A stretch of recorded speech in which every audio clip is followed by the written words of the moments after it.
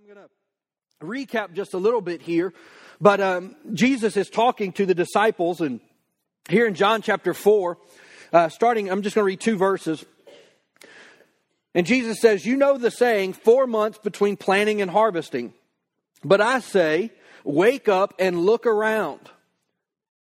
In other words, you got to plant a seed, you got to give it some time, all these types of things. But Jesus is telling them, he's saying, hey, pay attention, guys. Like, look up. The Message translation says, I'm telling you to open your eyes and take a good look at what's right in front of you. The fields are already ripe for harvest. It says the harvesters are paid good wages, and the fruit that they harvest is people brought to eternal life. As a believer, you have 2 main responsibilities. So if you're like, I have no clue what God wants me to do or why God created me, I'm about to help you out. Because I'm going to give you the 2 reasons that God created you, first and foremost. Number 1, it is to know Him. Like personally, not about Him, not come to church because somebody told you to. Like, you can actually know the Creator of heaven and earth. Like, very personally. And so that's your first responsibility. Why? Because you can't tell what you don't know. Right?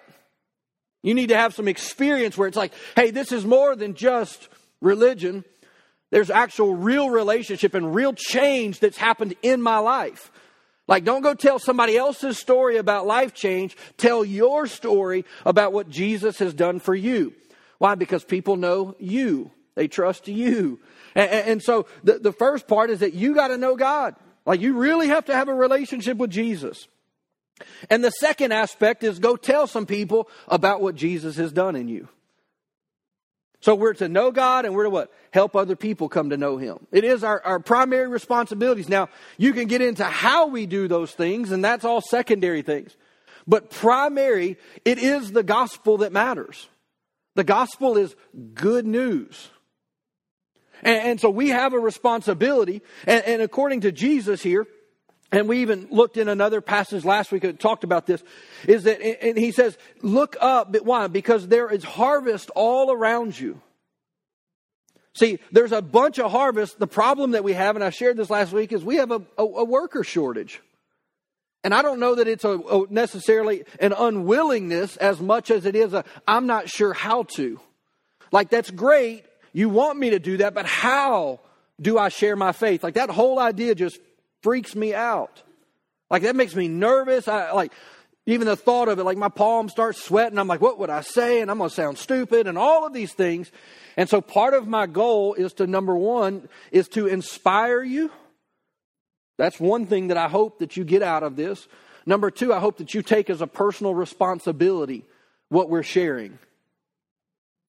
I really do. And the third thing is to equip you in how to do it. Like last week, I don't remember exactly all of them, but one of my tips for you when sharing your faith is to be you. Like, don't talk like Monty Python and the Holy Grail, because you don't talk like that. You don't talk in Elizabethan English. And if you do, let's talk. That could be fun. But you don't. Like, just be you. Why? Because God created you the way you are to reach certain people. And so these are things that you can do that just are practical things. But God is looking for people that will say yes. So many times we want to tell God why we can't. How about we just say yes and then watch Him do it through us, even in spite of us? Because trust me, if it were up to me, I would not be the guy up here. Some of you don't know this. I failed speech 3 times in college.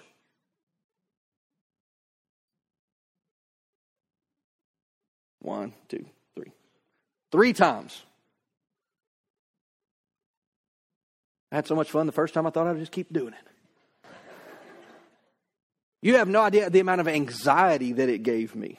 You know, people are less afraid of death than public speaking. Did you know that? Some of you are like, don't call me up there. But what God is looking for is for our yes. He's looking for us to say, whatever you want. Here I am. Use me. Whatever that looks like. And so last week I really asked you some questions, had a challenge for you as well, and we'll get into those. Let me recap real quick. I got to hurry up because I'm already behind. See, it's funny. Used to, I couldn't talk for 5 minutes, and now I can't shut up. right? You know, and so it's kind of the funny reverse. But no, I asked you the question last week of what would you say if someone asked you, why do you go to church? And so we talked about this, is that the goal of following Christ is not just to come to church. That's not the extent of our Christian life. The goal of church is to help us follow Jesus and to equip us and energize us to share our faith. That's why we come together. In other words, it's a pit stop. We come, put some air in the tires, add some gasoline to the tank, maybe add some oil if that's what we need. And so we come to church, and guess what? I'm not a huge racing fan. I mean, I get that it's left turn, left turn, left turn, and left turn. I get that, right? Unless you do Formula One or something like that. But if it's NASCAR, it's left turns. But every now and then, they divert and take another left and go into the pit row. They're going to change out their tires. They're going to air things up. They're going to do this work to the car. Why? To get it ready to run the race. Church is that. It's a pit stop for our soul and our spirit. Excuse me. We come to church to get empowered to actually go run our race. So it's not just to come to church to check the box and say, well, I was here, present.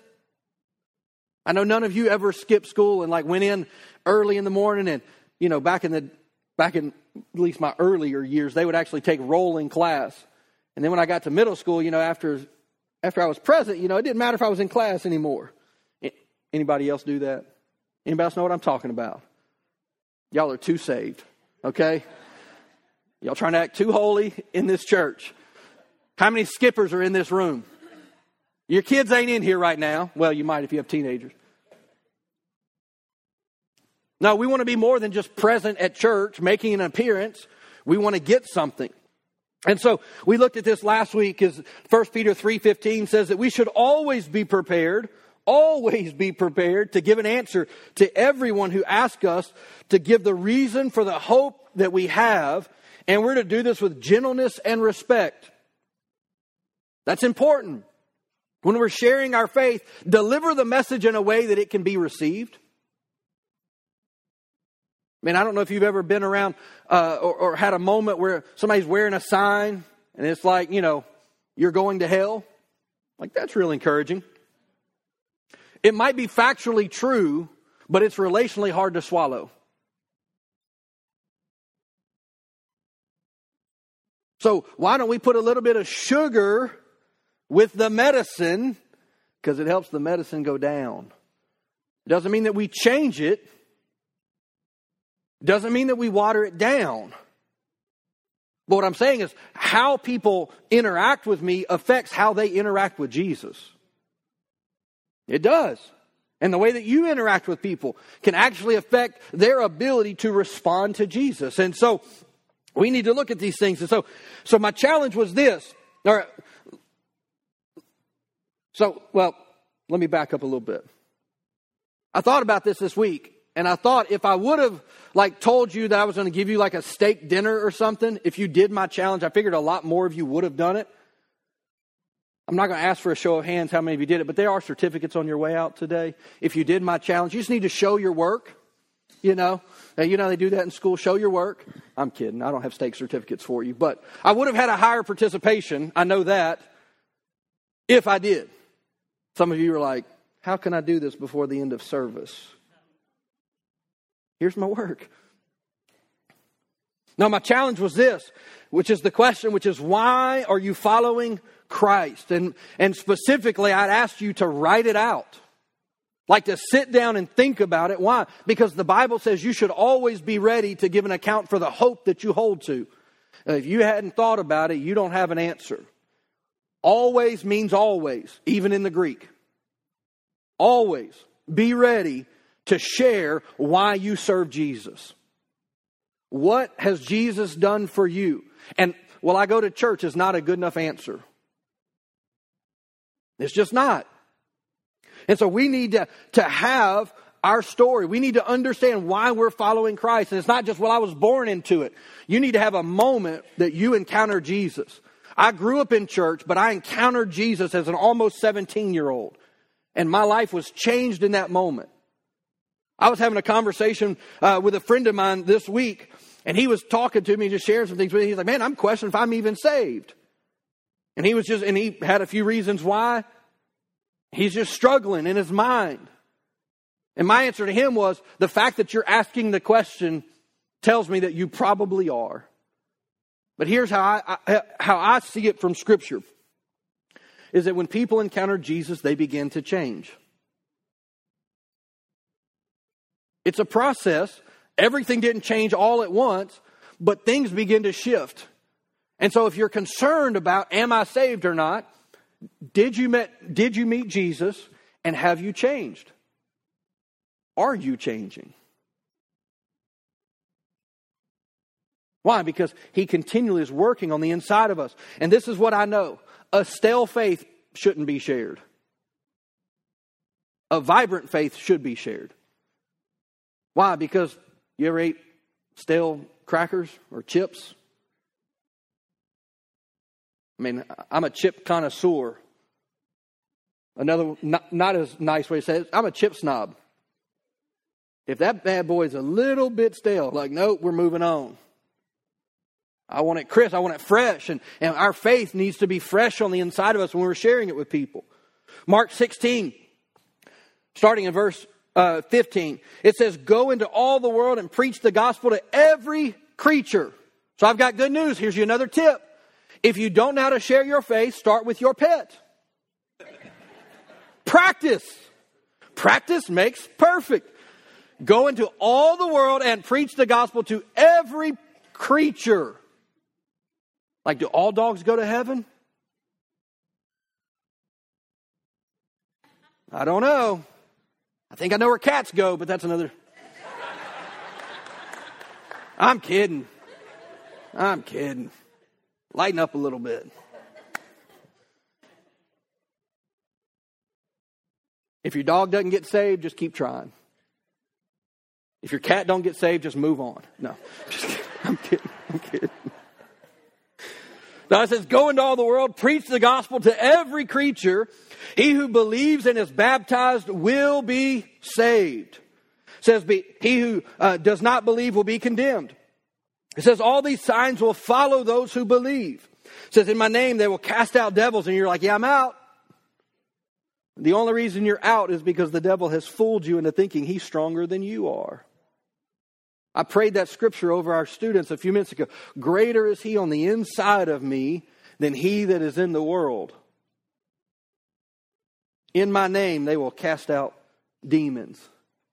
What that really means is you have authority over demonic powers. If you understand who you are in Christ. That's a big if, but it is important that you understand that. But Jesus said, I've given you all power and authority. But you have to enforce it. And so he says, in my name you'll cast out demons. They'll speak with new tongues. They will take up serpents. And I'll be the first one running out this door if the snakes show up. I'm just telling you. And again, this is spiritual. He's not talking about natural things here. He says if they drink anything deadly, it will by no means hurt them. They will lay hands on the sick and they will see them recover. The way I say that is when I pray, things are going to happen. When I pray for somebody who's sick physically, I believe that they will be made well. Why? Because the Bible says that as a follower of Christ, when I pray for sick people, they're going to be well. When I pray for somebody who's dealing with oppression, depression, anxiety, peace has to come. You're like, why? They will lay hands on the sick and they will recover. When somebody's in turmoil, our prayers can make a huge difference for people. And it just sometimes for us takes a little bit of guts to say, hey, can I just pray with you? Like I've listened to you tell me your problems for 10 minutes. But can I pray? Because I believe that God hears our prayers and God responds to our prayers. And that little seed might be a seed of the gospel that you sow. Because some of you may say, well, I'm not a preacher. I'm not going to stand up and preach the word of God. Like, that's not even what the word means. It actually just means to proclaim or to make it known. To make known what you believe. And so we need to go into our world. Let me say it this way, is that our challenge, our call is to go into your world and to be the gospel to all these people around you. Not to me, because sometimes it's like, well, that's what we have missionaries for. They go into the world. Okay, well, you're the local missionary. We can send people. We'll have a fairly newer friend of mine that will be here in a couple of weeks with us, and they are missionaries. But so are you. Why? Because what is a missionary by definition? One from a foreign land who comes to share the gospel. You're like, yeah, but I'm an American. You're a Christian. Your residence is no longer identified by your address, but it's by your citizenship, which is of heaven. Therefore, that makes you a missionary. Congratulations. You're like, I don't want that. Too late. I'm sorry, but it's too late. You're already here. So you've got to go into your world and be the gospel. Why? Because you will interact and influence people that I never will. And so every single one of us has influence. And you're like, no, I don't. Yes, you do. The enemy wants you to believe that you have no influence. If you're a mom, you have or a dad, you have some of the greatest influence on your family, your kids, maybe of anybody on the planet. I mean, I was thinking about it when I was down here worshiping. I thought I mentioned earlier, I thought my seat had gotten taken. So I was standing back there and I realized I had my seat. And this was my thought. I need to go up in front of the kids so they can actually see me worship. I'm not doing it for them, but they are watching.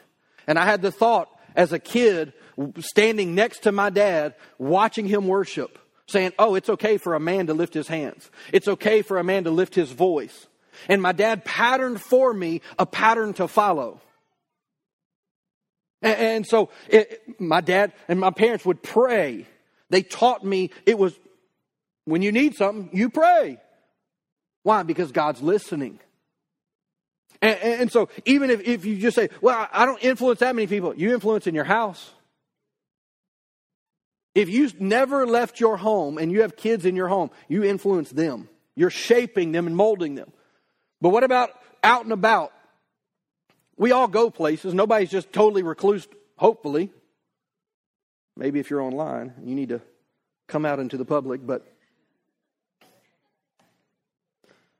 no, we all influence people. I thought this was interesting. I looked up the definition of influence, and I really like it. It was the first definition that popped up in Merriam-Webster. And it says, it's the power or the capacity of causing an effect in indirect or intangible ways.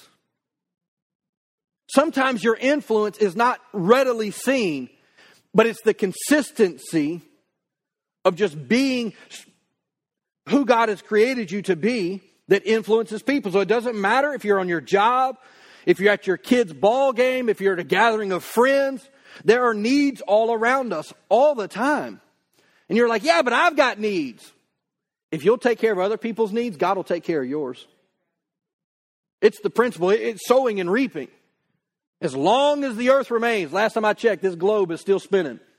As long as the earth remains, there is seed time and harvest. You got to sow some seeds if you want some harvest. So help somebody else out if you need help. So we have to be on the lookout. People are hurting. They're lonely. They're struggling. There's opportunities for ministry to happen all over the place right now.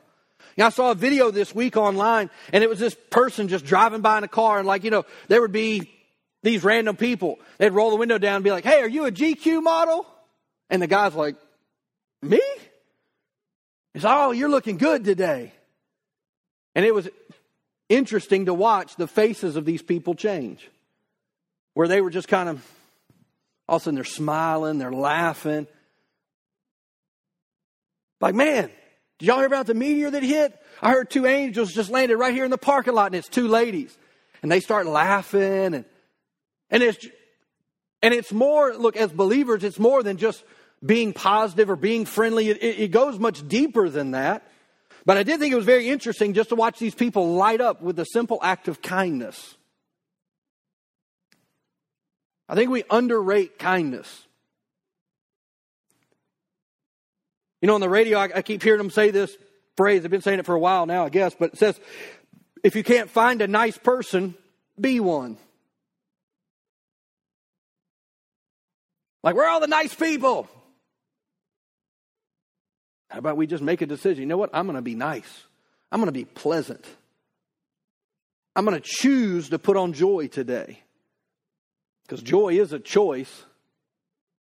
I'm going to choose joy. And I'm going to live intentionally. It's not just for the, like I already said, it's not for the sake of just being kind. But I do know this. I'm way more apt to give somebody who's been kind to me my attention than I am someone who's been yelling threats and condemnation at me. It's the doorway. It's just the beginning of the conversation. See, what can happen is that we can actually, and this is what I see has happened in the church to a degree, is that we've really reduced church and made church where it's just kind of come and see. Hey, just come to church. Just come to church. I have no responsibility. If you can just come to church, God will do this. Yeah, and there's a certain degree of that. I want you to bring your friends to church. I want you to invite people to church. Absolutely. But we also need to be a go and tell church. Like, we don't need to wait for people to come. Sometimes we need to give them a reason to come. I'm going to say that again. We don't need to wait for people to come. We need to give them a reason to come. In other words, they need to see it in us and say, there's something different about you. I know lots of Christians, but there's something about you. That light shining on the inside of you. In Luke chapter 2, we see where Jesus, he's 12 years old. He's supposed to be with his family. His parents lose him for a couple days. Like, I got some questions about that one for Joseph and Mary, but I mean, I've misplaced a child or two in my life, but never for 3 days. I'm just saying, I'm not trying to be prideful, but I'm just saying. But yet, when Mary finds Jesus, he's in the temple and he's asking questions, and the Bible says they were marveling at his understanding, and it says that Mary's like, what are you doing? And Jesus' response is, well, wouldn't you have known that I'd be about my Father's business? And this is my translation, shut up, boy. Your daddy's a carpenter. Get back to the shop. I don't know what you're talking about. But yet Jesus had a focus, even at a young age, that he was here on purpose. You know, Jesus had to discover who he was just like we do. He wasn't just came out of the womb and be like, hello, I'm the King of the ages, here to save all of mankind. It's nice to see you. Like, he had to learn. The Bible actually says that he found himself or discovered himself in the Scriptures. See, I believe Jesus had 30 years of discovery. People call it the quiet years. I believe he was actually finding who he was. So it took him 30 years, so don't feel bad. You're like, man, I'm behind. Jesus' perfection took 30 years. But see, we have a responsibility. We actually have something that God has put before us as a challenge, which is to go and tell. Go into all the world and preach the gospel, share your story. You're like, well, my story's terrible. Good. Because God still loved you, and God still saved you, and God still redeemed you, and God still brought you out of that pit. That gives hope to people that think that God's given up on me. Well, if he didn't give up on me, he won't give up on you. And that's part of our story. That's part of what we can share with people. In 2 Timothy chapter 2, the Apostle Paul is writing to his son in the faith, Timothy, here. And he gives him some instructions. He says, Timothy, my dear son. And I love this. I love the interaction of Paul and Timothy. Because it's like a father to a son, but it's also very pastoral. And I hope, and my prayer would be, is that in my preaching, even when I may be frank or direct, is that you hear it from the heart of a pastor who really does care for you and prays for you and loves you and wants God's best for you. And so I would rather be direct for clarity so that you know what I'm talking about and not wonder, What did he mean by that? Because you can't do anything with what did he mean by that. And Paul here tells Timothy, he says, Timothy, my dear son, be strong through the grace that God gives you in Jesus Christ. He says, you have heard me teach things that have been confirmed by many reliable witnesses. Now teach these truths to other trustworthy people who will be able to pass them on to others. That is discipleship. You need to learn so that you can teach, so that they can teach, so that they can teach. Why? That's the way the gospel works. That's the way that the gospel spreads. The number one most effective means of evangelism today is personal. You telling your story. You sharing it with people. Now this is the part we don't like. It says, endure suffering along with me as a good soldier. And Paul makes this statement. He says, soldiers don't get tied up in the affairs of civilian life, for then they cannot please the officer who has enlisted them. I told you a minute ago that you are a local missionary. If you're so distracted by your life, you will not be able to please the one who has called you. It's what the Bible says. Look, it doesn't mean that we don't have a life. I had to sit down yesterday and started paying bills. Why? Because if I don't, they turn the power off. Sounds like a decent option some days, but get that bill and you're like, dadgum, is this from my house or the neighborhood? I'm not sure. But we do have things of this life, but what he's saying here is don't be so distracted.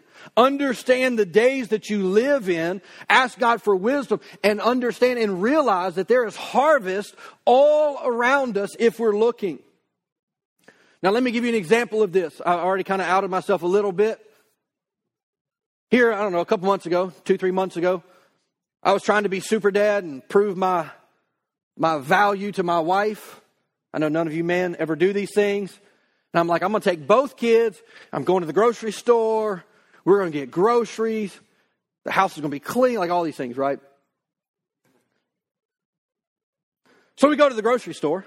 Started there. And we're there, and Max and Mira are with me.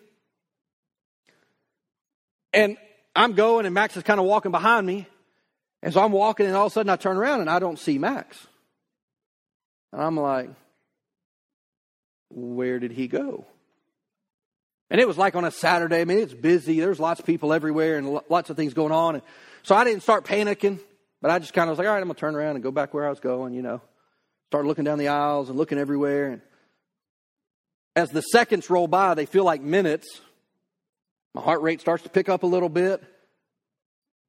And I'm thinking like we were kind of in the middle part of the store, but he had said something a few minutes earlier about wanting something that he thought was in the truck. And I'm thinking he's gone to the parking lot. He could, is he okay? Like all of these thoughts start rolling through my mind. Because I couldn't find my son. And I'm like, my pace begins to pick up. Right? I'm no longer just kind of casually strolling. I'm like NASCARing around those corners. I'm like, y'all might want to stay out my way. I don't care. I will bump you out the way. And I didn't care about the special on aisle 5. I didn't care what people thought about me. I didn't care even what my wife might have to say to me if I can't find my son. All I can think about is my son is lost. And I can't find him. And so I did 2 or 3 circles. And I was headed to the front door to find, because I thought he had to go to the truck. And I caught a glimpse of him out of the corner of my eye as he turned, as I'm going out kind of going towards the front. He's taking a turn. So of course I'm like, I love you, but don't ever do that to me again. But in that moment, there was a little bit of, I'm not going to say panic, but there was some anxiety for sure. Because I'm thinking, did somebody take my son? Is he okay? Like all of these thoughts come just rushing through. And here's what I know is that I had a list of things to get. There were people all around me. But you know what? I was very distracted by that which was lost. I didn't care about where I was at on my efficiency trail of picking up, efficiency. I've got it mapped out. I hate looping back to come back to get something. I'm like, we just going to do one sweep. Get everything I need, and we're going to finish up at the register, and out the door we go. I didn't care about all that. I was distracted by my son. Why? Because he wasn't there. And I was concerned for him. The Bible in Luke 15, we're not going to read these, but I would encourage you to go read Luke 15. It talks about the lost sheep, the lost coin, the lost son. God is distracted by that which is lost. It's not that he loves you any less, but there is something that is lost. My daughter, who's sitting in the cart with me, was not in the forefront of my mind when I could not find my son. She was found. She was in the cart. She was with me. But I was distracted by that which I couldn't find. And yet here in Luke 15, we see the parables of the sheep, the coin. And here's the thing, that which is found is celebrated. That's why at the end of every service, I give an altar call and I ask you to celebrate, to encourage those who've just made a decision for Christ. It's actually biblical. Why? Because we want to celebrate that which was lost being found. That's why we do it. There's actual method to the madness a little bit. See, at the end of our life, God will not, He's really going to ask us one question, which is did you do what I had for you to do? That's it. Did you do what I had for you to do? And that can produce anxiety. I understand that. But it produces anxiety when we're not focused on what we should be focused on.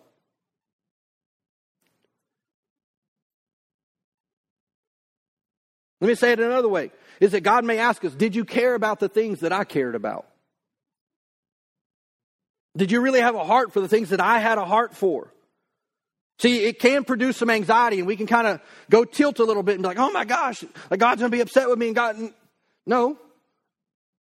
Turn your anxiety and that anxiousness and just say, no, I've got to focus. I'm here for a purpose. I'm here on purpose, for purpose.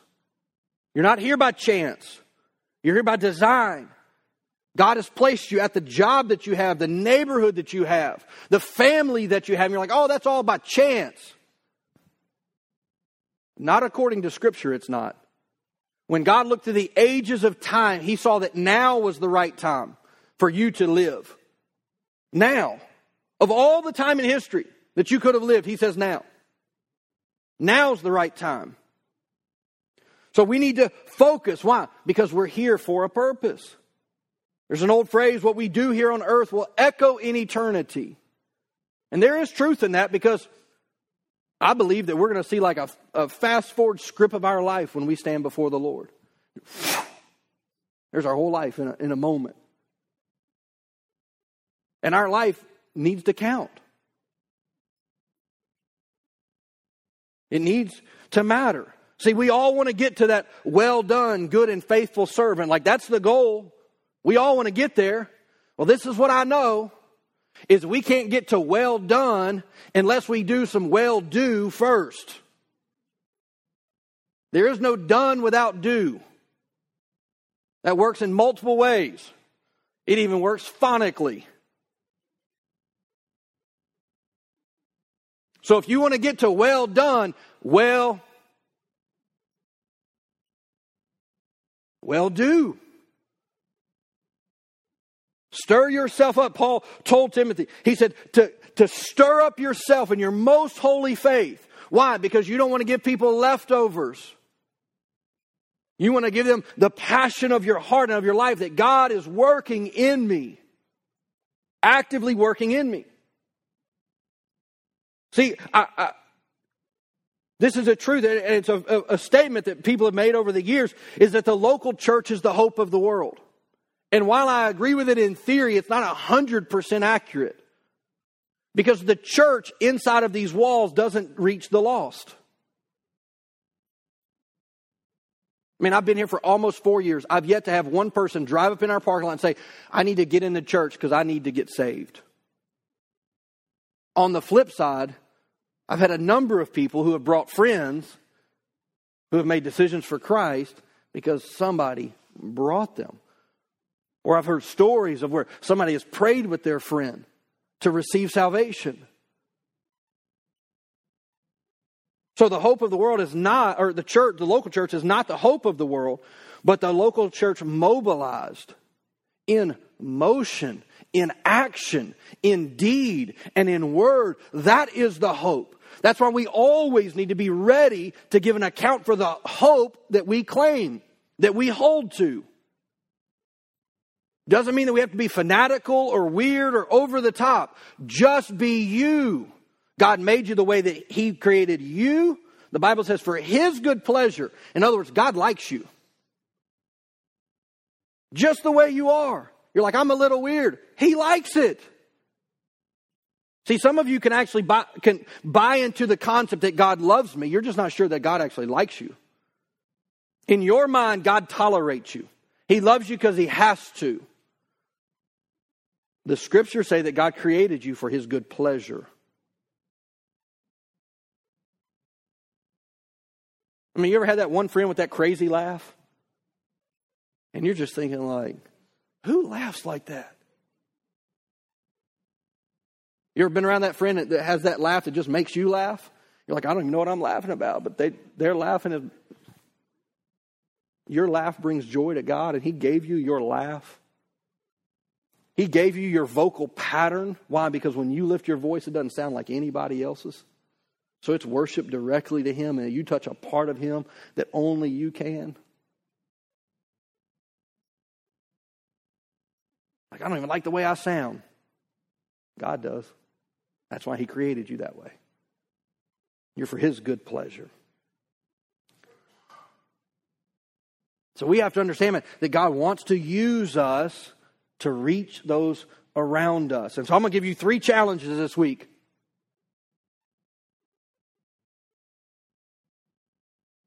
I gave you one last week.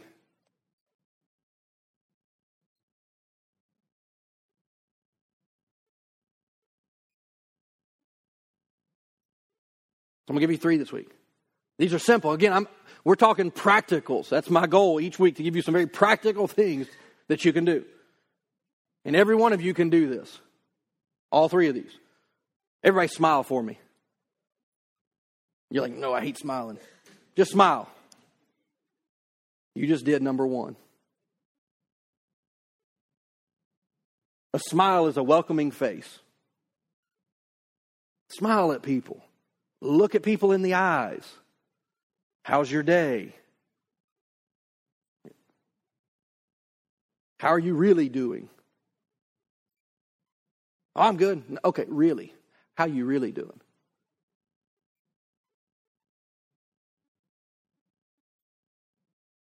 Do you remember that video that I talked about? A girl driving down, rolled down the window and yelling compliments at people, and they just lit up. You know, you can do the same thing for people, so smile at them. Why? Because it drops their guard.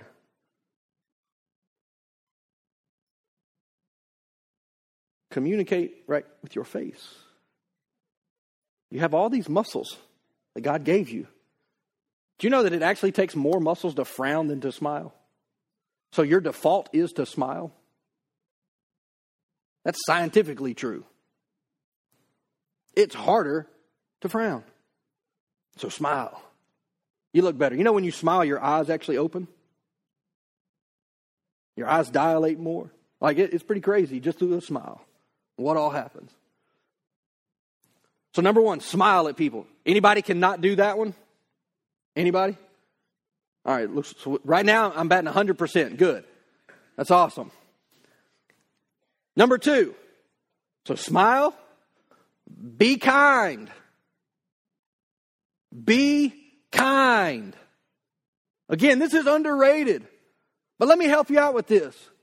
Galatians actually tells us that there are fruit of the Spirit, evidences of the Spirit. Did you know that kindness is one of the evidences that you have the Holy Spirit in you? Kindness. That means when somebody's nasty to you, that you respond kindly to them. Which for some of us sarcastically gifted people. I forgot who. I told somebody I was going to make a t-shirt that said, sarcasm is my spiritual gift. I think I need that t-shirt. But it's easy to be sarcastic. At least it is for me. But sometimes I need to be kind. And I need to be aware. I need to find ways to encourage people. Look for reasons to give a compliment. Look to build up, not tear down. Why? Because you're opening up people's hearts to the gospel. People that are closed with a smile and kindness. And again, we're not just being kind to be kind. We're giving some what? Some sugar on the medicine. And here's where the third part comes in. You got to give them Jesus. You have to. It's not enough to just brighten somebody's day for a moment. You're like, well, how do I know when to do this? That's when you got to learn how to hear the voice of God. Because it may be months of smiles and kindness. And God says, today's the day. Now is the moment. I mean, last week, one of the things that I gave you is just a practical thing. Just ask, how can I be praying for you? Why? Because that tells somebody that, hey, this person is a believer, a Christian. They believe in God. At least it helps identify, maybe not completely, but some of who you are. How can I be praying for you? Romans 1:16, we looked at this verse last week. We'll look at it, or we'll read it again today. It says, for I am not ashamed of the gospel. Why? Because it's the gospel that saved me. Why would I be ashamed of the thing that set me free? Why would I be ashamed of the thing that has healed me, that has restored me? So why would I be ashamed? And the Bible says, for I am not ashamed of the gospel of Jesus Christ. For it is the power of God. The gospel is the power. You don't have to provide the power. The gospel, the good news, is the power of God unto salvation. You're just trying to create the soil conditions proper so that somebody can respond to the gospel. You know, we have these little generosity cards out there at the information center. A couple months ago, it was kind of a random day, but I had my son and he wanted to go eat at a particular restaurant, and I didn't want to go to that particular restaurant that day. I'm just like, I don't want to go there. But I've got my son. It's just me and him. A lot of times we're together, or I have both kids, or we're all four together, or whatever. But this particular day was just me and him, and he loves waffles and bacon, you know, and so he's like, that's what I want. I'm like, you want any? I'll buy you anything else. He's like, no, that's what I want. That's it. And I'm like, it's like, golly, I don't want it to go. I just wasn't in the mood for that day. But I went because I love my son, and I'm like, you know, he's going to be going back to school pretty soon. We're not going to have these days much longer, so forth, so on. So I go, and so we're sitting there, and lo and behold, this guy walks up, takes our order, and I'm like, he looks kind of familiar. Wasn't really sure about it. And so he kind of keeps coming back and taking care of us, doing all this stuff. And by the end of our lunch, I was convinced that I knew this guy that we had met. I wasn't 100% certain. I was like 90%. You know, I'm like, golly, I think that's this guy that I have in mind. And I wasn't sure, but it was actually a guy that I had a lot of interactions with about a year ago. And we had lost touch, this and that. And I wasn't sure if it was him. But I just thought, well, I'm going to leave a nice tip. That's kind. And I took one of those little generosity cards and wrote a little note on there, and I left it in with my ticket. About an hour later, he texted me. He said, hey, Pastor, I don't know if you remember me, but I'm so-and-so. And I don't know if you knew it or not, but I waited on you guys at lunch. And I just wanted to say thank you. Because I needed this reminder today that people were on my side. And that God was for me.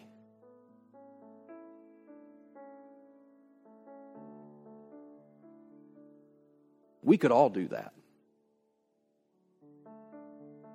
We can all do that.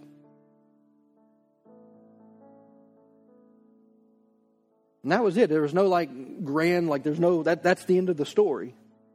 But what I know is on that day, that guy needed a reminder. And it's a part of his journey.